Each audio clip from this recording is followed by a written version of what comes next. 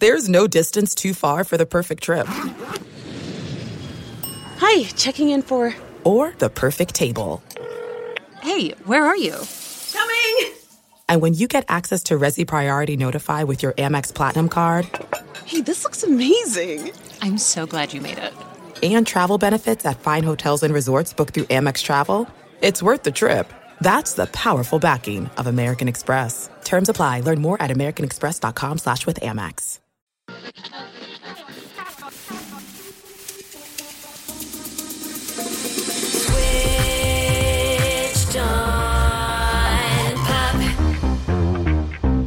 Welcome to Switched on Pop. I'm songwriter Charlie Harding.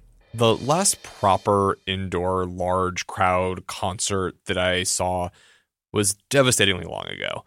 It was the winter of 2019. My friend Drew had an extra ticket to the Walt Disney Concert Hall to see Sylvan Esso.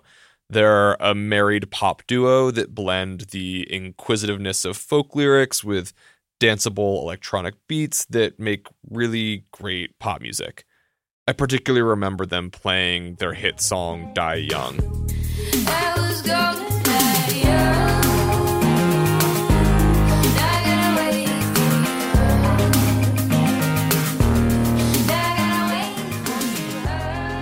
for you. It rocked the whole symphony hall. It was ecstatic to have thousands of people dancing in such a hallowed musical venue.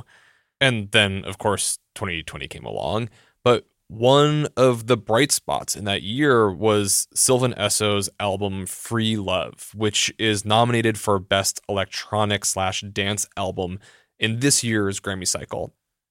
If you'd like, you can just listen mindlessly and take my word, you will move your body unconsciously. But if you listen in close, there are worlds of sounds and lyrics to ponder.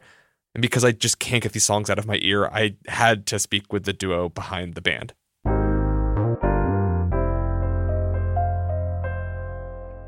Hi, I'm Amelia Meath. And I'm Nick Sanborn. And together we are Sylvan Esso. Thank you for talking with me on Switched on Pop. I'm really happy that you're here. Thank you so much. I'm such a fan. You write songs not just to dance to, you actually write songs about the act of dancing. I feel like you treat bodily movement as a space for different kinds of emotional expression. Like dance is not a monolith. It has all kinds of varieties. So why don't we listen to Ferris Wheel to begin with? Yay. On swaying from side to side in the neon lights, singing Hello Underworld, got vibes. You'll be fine for tonight. I wanted to write a song about that amazing feeling you have when you're first coming into your sexual power. Like you're 14, you're getting some attention, you don't know what the heck it is, you're kind of scared and freaked out, but also like you can tell that there's like some magic there to be used. You're like discovering yourself in that way. And I wanted to like write about if at any point when I was like 15 or 16 and was like able to be at the party that I had seen on TV where like all the teens somehow go to an amusement park and like their parents don't come with them and they just like have a sexy time. I wanted to set a song there and talk about how fun it is to flirt. So why are you waiting? When I'm standing in my dancing shoes, asphalt's hot and my knees all bruised. It's a summer that I love to prove, can't wait to do it. There's a specificity in the lyric. Slamming in your dancing shoes, knees all bruised. Like it doesn't have that vague universal chorus. It has a like highly specific imagistic kind of language. It takes you to that place. One of my general modes is specificity. When I'm really trying to like reach for a true hook, I'll try to write something that's really cinematic, which is what I was very proud of with this song, to be able to do that. Also to be able to talk about bruised knees, like to talk about like being like a weird, awkward little kid. Yeah. Yeah, it puts it into reality. I think that's a thing that we're always shooting for is to, I think a lot of pop makes things more vague and cooler than they were and more. And by being more, it ends up being almost like less human, like more simplistic or more aspirational. And I personally love songs that lean the opposite way and like heighten the celebration of the ultimately human things, you know? I'm also very proud of getting to talk about the film Underworld in the chorus of this song. Singing Hello Underworld, got vibes, you'll be fine for tonight. Explain more. Sainted Halo Underworld goth vibes. Oh. She wrote that in the studio, and it was like 2 weeks later or something that I was like, what are you saying there? She's like, Sainted Halo Underworld goth vibes. And I was like, you mean Underworld like the movie? She was like, yeah, of course. I was like, oh my God. Right. Like Underworld, the early 2000s critically panned, commercially successful vampire film series, definitely qualifies as goth vibes. And I guess what I'm gathering here is that the song has a lot of youthful playfulness. And maybe it's a bit of a stretch, but I feel like we can even hear it in the production choices where you have synthesizers that are sort of dancing back and forth with each other.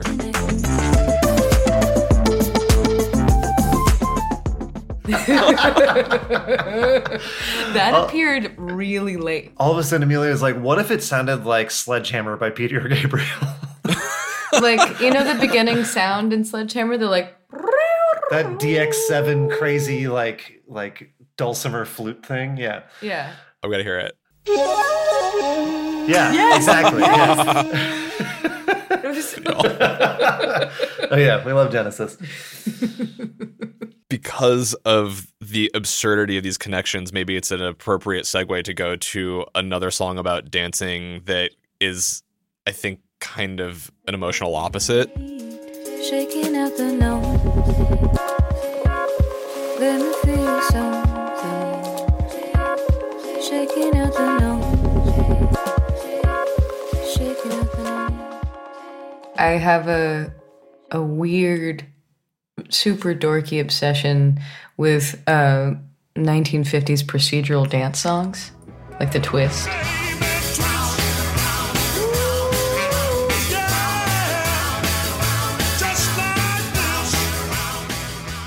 And I've been kind of like trying to figure out how to make one that sort of hides that idea. So Shaking Out the Numb appeared kind of as a way of being able to talk about that, but also about being able to talk about like dancing yourself back into your body after feeling nothing, or like trying to shake yourself out of sadness or apathy or all those things. This is the opposite of The Twist. Indeed, it is kind of the opposite of The Twist. But it is the same. The part of the song that's my favorite is the bridge, where I'm like talking about why you're shaking your body around, like why you're helping yourself be more present in the moment for these myriad of reasons. Your friends, shaking to remember, shaking to pretend, shaking to believe it, shaking to forgive, shaking for the force and shaking for the sea, shaking for your mind. You're shaking yourself back for the ocean and for the forest and for your family. And That was also a crazy day where we're just having a really terrible day, and we had kind of hit a wall in the studio that day. We were about to leave, and I was like, let's just stay for like 30 more minutes and just like make a thing and just let it be bad. Like, let's just like make a thing just to to prove like that we to can do it. crack the knuckles of the day, you know? And I think that's why the beat is so frenetic and fast. Shaking out the night.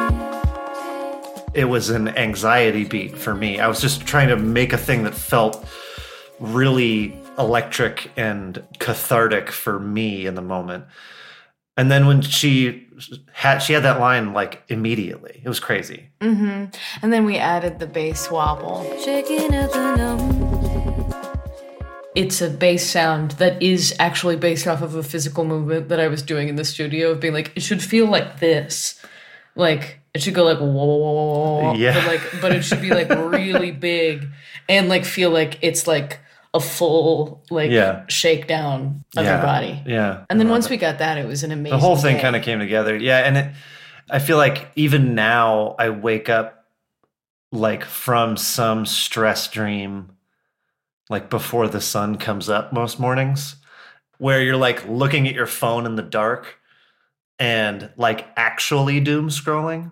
When you wrote that, it was like, it took me to like that moment in the morning each day where like I have to like, the sun will start coming up and I have to be like, oh, okay, all right, so no, unproductive, you know, like. I feel like the collective we really ought to learn this dance. That's the dream. I think we need to shake out the numb. All the time. Literally every day, multiple times a day. Yeah. If you start to doom scroll, stand up, put it down. shake It's out not, the numb. nothing is going to be better. It's curious to me how these songs about dance often for y'all have like a very specific place or feeling. One of my favorites is Rooftop Dancing, which is maybe even questionably a dance song, but it's about dancing. Meet me at the street light, gonna take you there, take you rooftop dancing.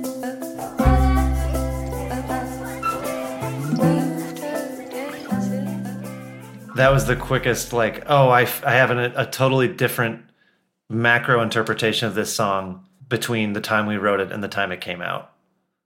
Just the idea that, like, when we shot the video for that, or Cheryl Dunn shot the video for that, and it just ended up being kind of a pandemic video in New York about, like, the one safe thing you could do in the fall of 2020, you know? Rooftop dancing. Yeah, and just this, like, it became this homage to, like, the love collective of a city, you know? And just, like, the kind of mycelial network that everyone's a part of, whether they want to be or not. I think the whole album kind of zoomed out for me. Look at, look at, look at. I can see everything. Babies double dutching, singing their names, counting off time, doing their thing.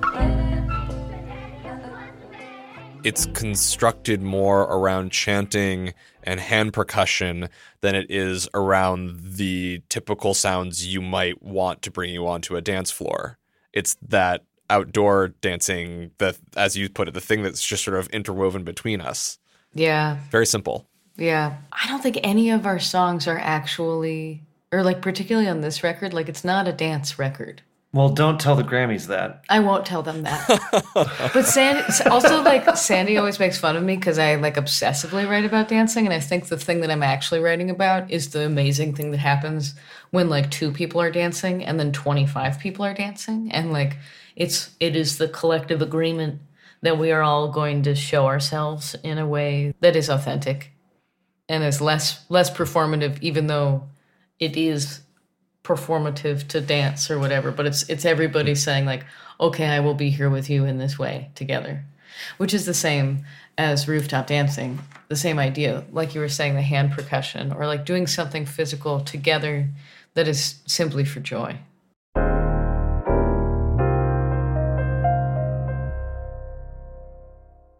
There's no distance too far for the perfect trip.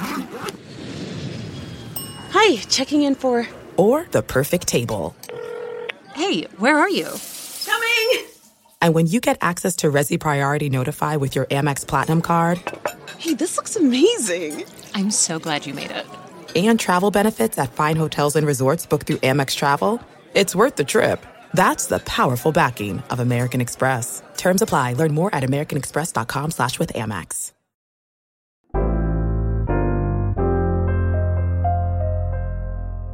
Amelia, as part of the record release notes, you said that you wanted to make pop songs that don't fit on the radio because they're too weird. What does it mean to make pop songs that are too weird for radio? I would love it if they fit on the radio. Oh, God. We keep thinking they will. I know. It's just, we're too damn weird. Like every time I'm like, I really did it. You know, like I'm like Ferris wheel, stone cold pop thing. But like still I talk about like underworld and like, yeah, we want to make pops or like we want to make undeniably catchy songs that are for like fun and joy. There are a lot of pop-oriented and joyful songs on your album Free Love, but I feel like you're also getting at the heart of what makes pop complicated, and maybe the best example of that is your song Train. Pop music made me go insane. 4 on the floor and the tracks keep changing.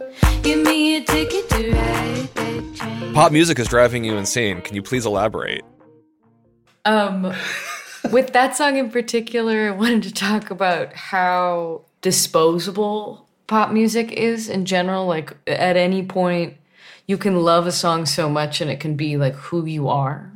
And then, 3 years later, you're like, who was that band? Who did that thing that I liked? Which is so crazy because, like, I both have that opinion, and also it hurts my feelings when people are like, oh, yeah, you're still doing that music thing.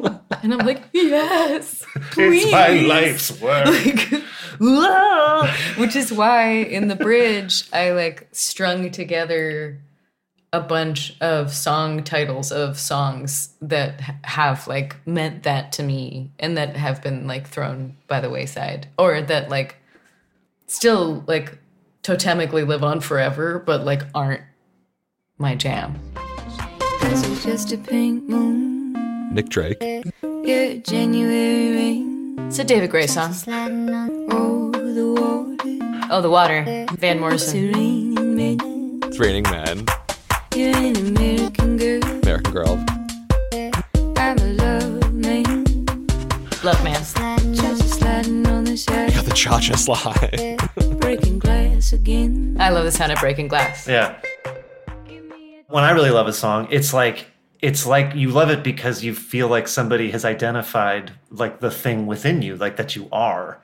And so the other like subtext to me of that song is that you're constantly sloughing off versions of yourself, like performative emotional versions of yourself, or you're just being reborn every moment. I don't know, I love that one. Thanks. I think it's one of the best examples of this balanced restraint that I hear consistently throughout your body of work. Here's a song that talks about 4 on the floor dance music that never breaks out. Me go insane. 4 on the floor and the tracks keep changing. Give me a ticket to ride that train. The drop never hits. We never get the 4 on the floor kick drum. We get some claps. That's him. Well, but it's like the thing where you're always. I love that stuff because it's like songs that are about getting ready to go to the party. Like Pink, like I'm coming up or whatever.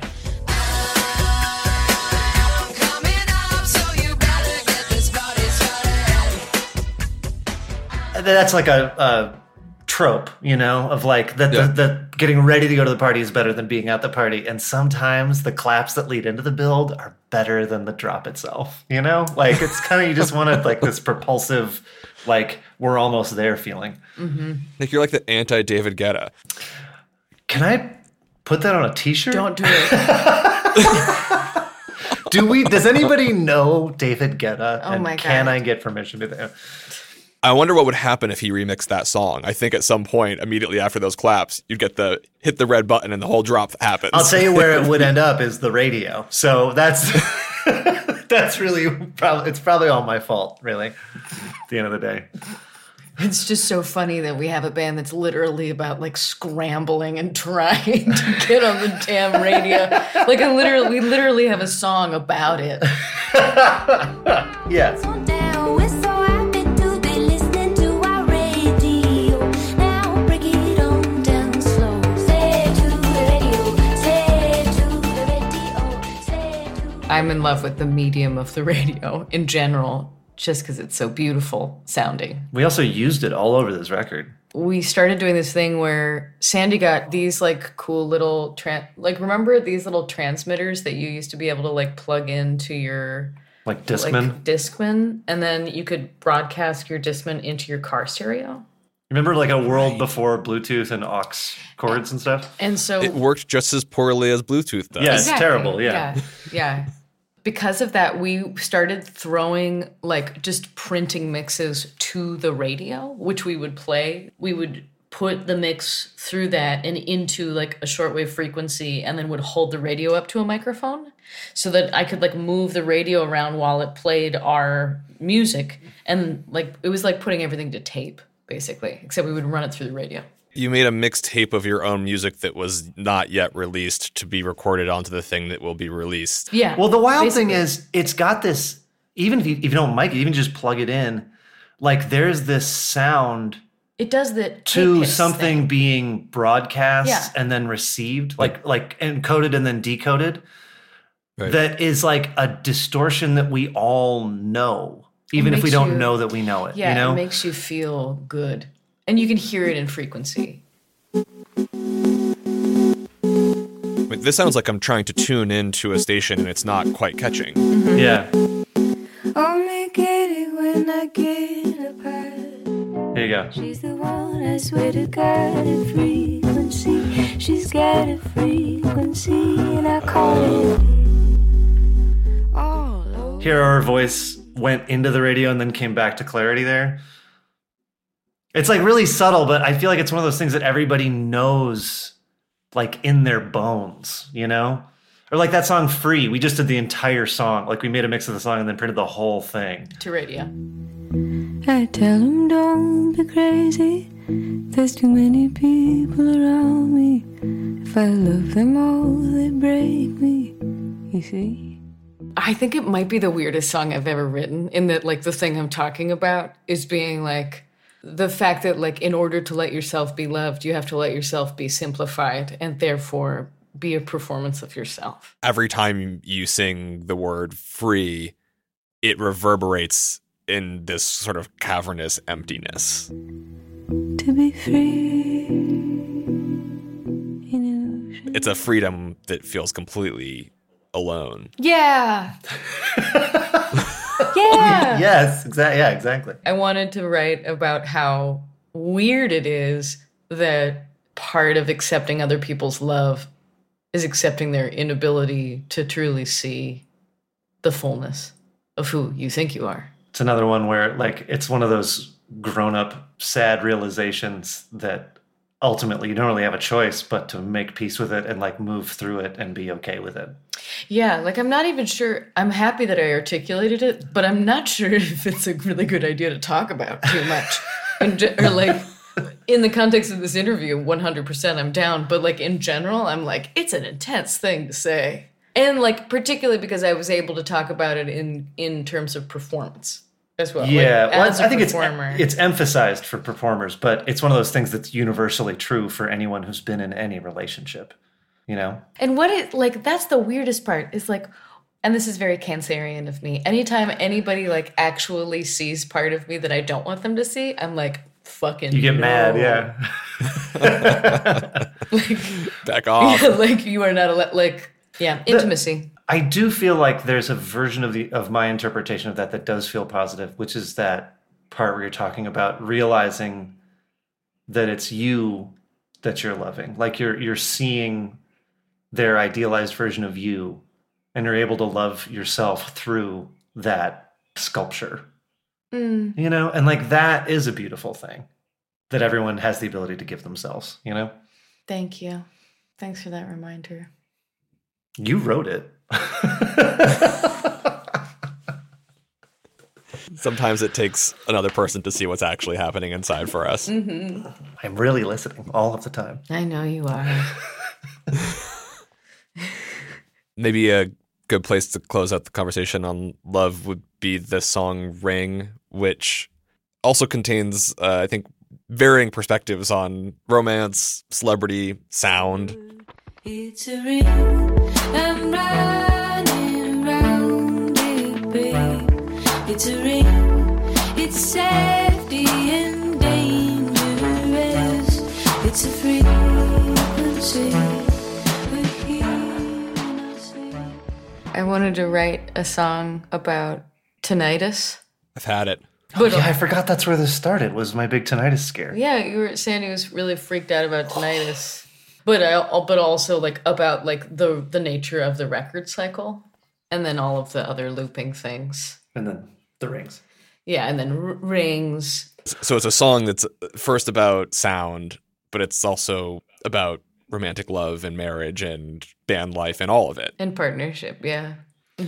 Also, Tinnitus is it was such a great place for that to start because it's Ringing in your ear. Yeah, but it's also, there's a mortality to it. Yeah. You know, it's like it's not romantic on its face because it's tinnitus, but you know, but it's but I think there's a thing, I think it's that thing of the world wearing your body down over time and seeing that in the person that you see the most. There's a part of that is inherent to long-term relationships. There's always a moment in any long-term relationship where mortality creeps in and you recognize that this is going to end. Yeah. And so that's the One Ring. We're so intense. We're a pop band. What are we doing here? Here's a piece of advice to y'all. I don't think that Top 40 radio is that into looking at mortality. See, this is our problem. You're right. It's like Democrats canceling student debt, man. They just, they just don't want to do it. Can't do it. They say that, yeah. But that's the thing. I think also it set off this thing for us because I think there's so many. The record itself is meant to be a loop. It starts at a death and a birth. It's meant to be listened to in a circle. But it also, the last song on the record references the first song we ever made together. Mm-hmm. Know it easy, know it plain, know it simple, this loving thing. Alright, dying out in the ocean, turn to clouds. It's coming back to the beginning of us as a band, but also to the beginning of the record itself. We like this feeling of like acknowledging the cycles within things, like the surface cycles, like a record cycle, but then also those things are just echoes of these bigger and bigger cycles that are dominating our lives, the tide and the loop of life and the inherent ebb and flow of good and evil in the world and within yourself. It's playing now. It's playing now. It's playing now.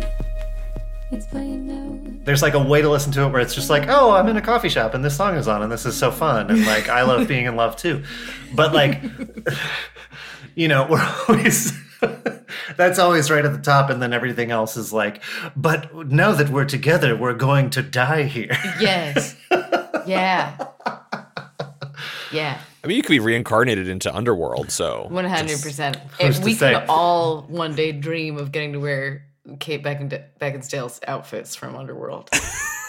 Because, holy moly. I think that was the point of this whole conversation. That's what we were trying to get to. Formative sexual awakening moment for your boy Randy over here. Genuinely, this was one of the most fun conversations I've got to have on the show in a long time. Thanks for chatting with me. Of course. It was a joy. Switched on Pop is produced by Nate Sloan and me, Charlie Harding. We're engineered by Brandon McFarlane, edited by Jolie Myers. Our community manager is Abby Barr, and illustrator Iris Gottlieb. Our executive producers are Nishat Karwa and Hannah Rosen, who are a member of the Vox Media Podcast Network and a production of Vulture. You can find us on social media at Switched On Pop. Our website is switchedonpop.com. Find back catalog there. Next week, we're going to be speaking with Leon Bridges and Krungbin, who have a great new album out, Texas Moon. We're going to be talking about modern classics in the Texan canon. It's going to be really fun. Check it out next Tuesday. And until then, thanks for listening.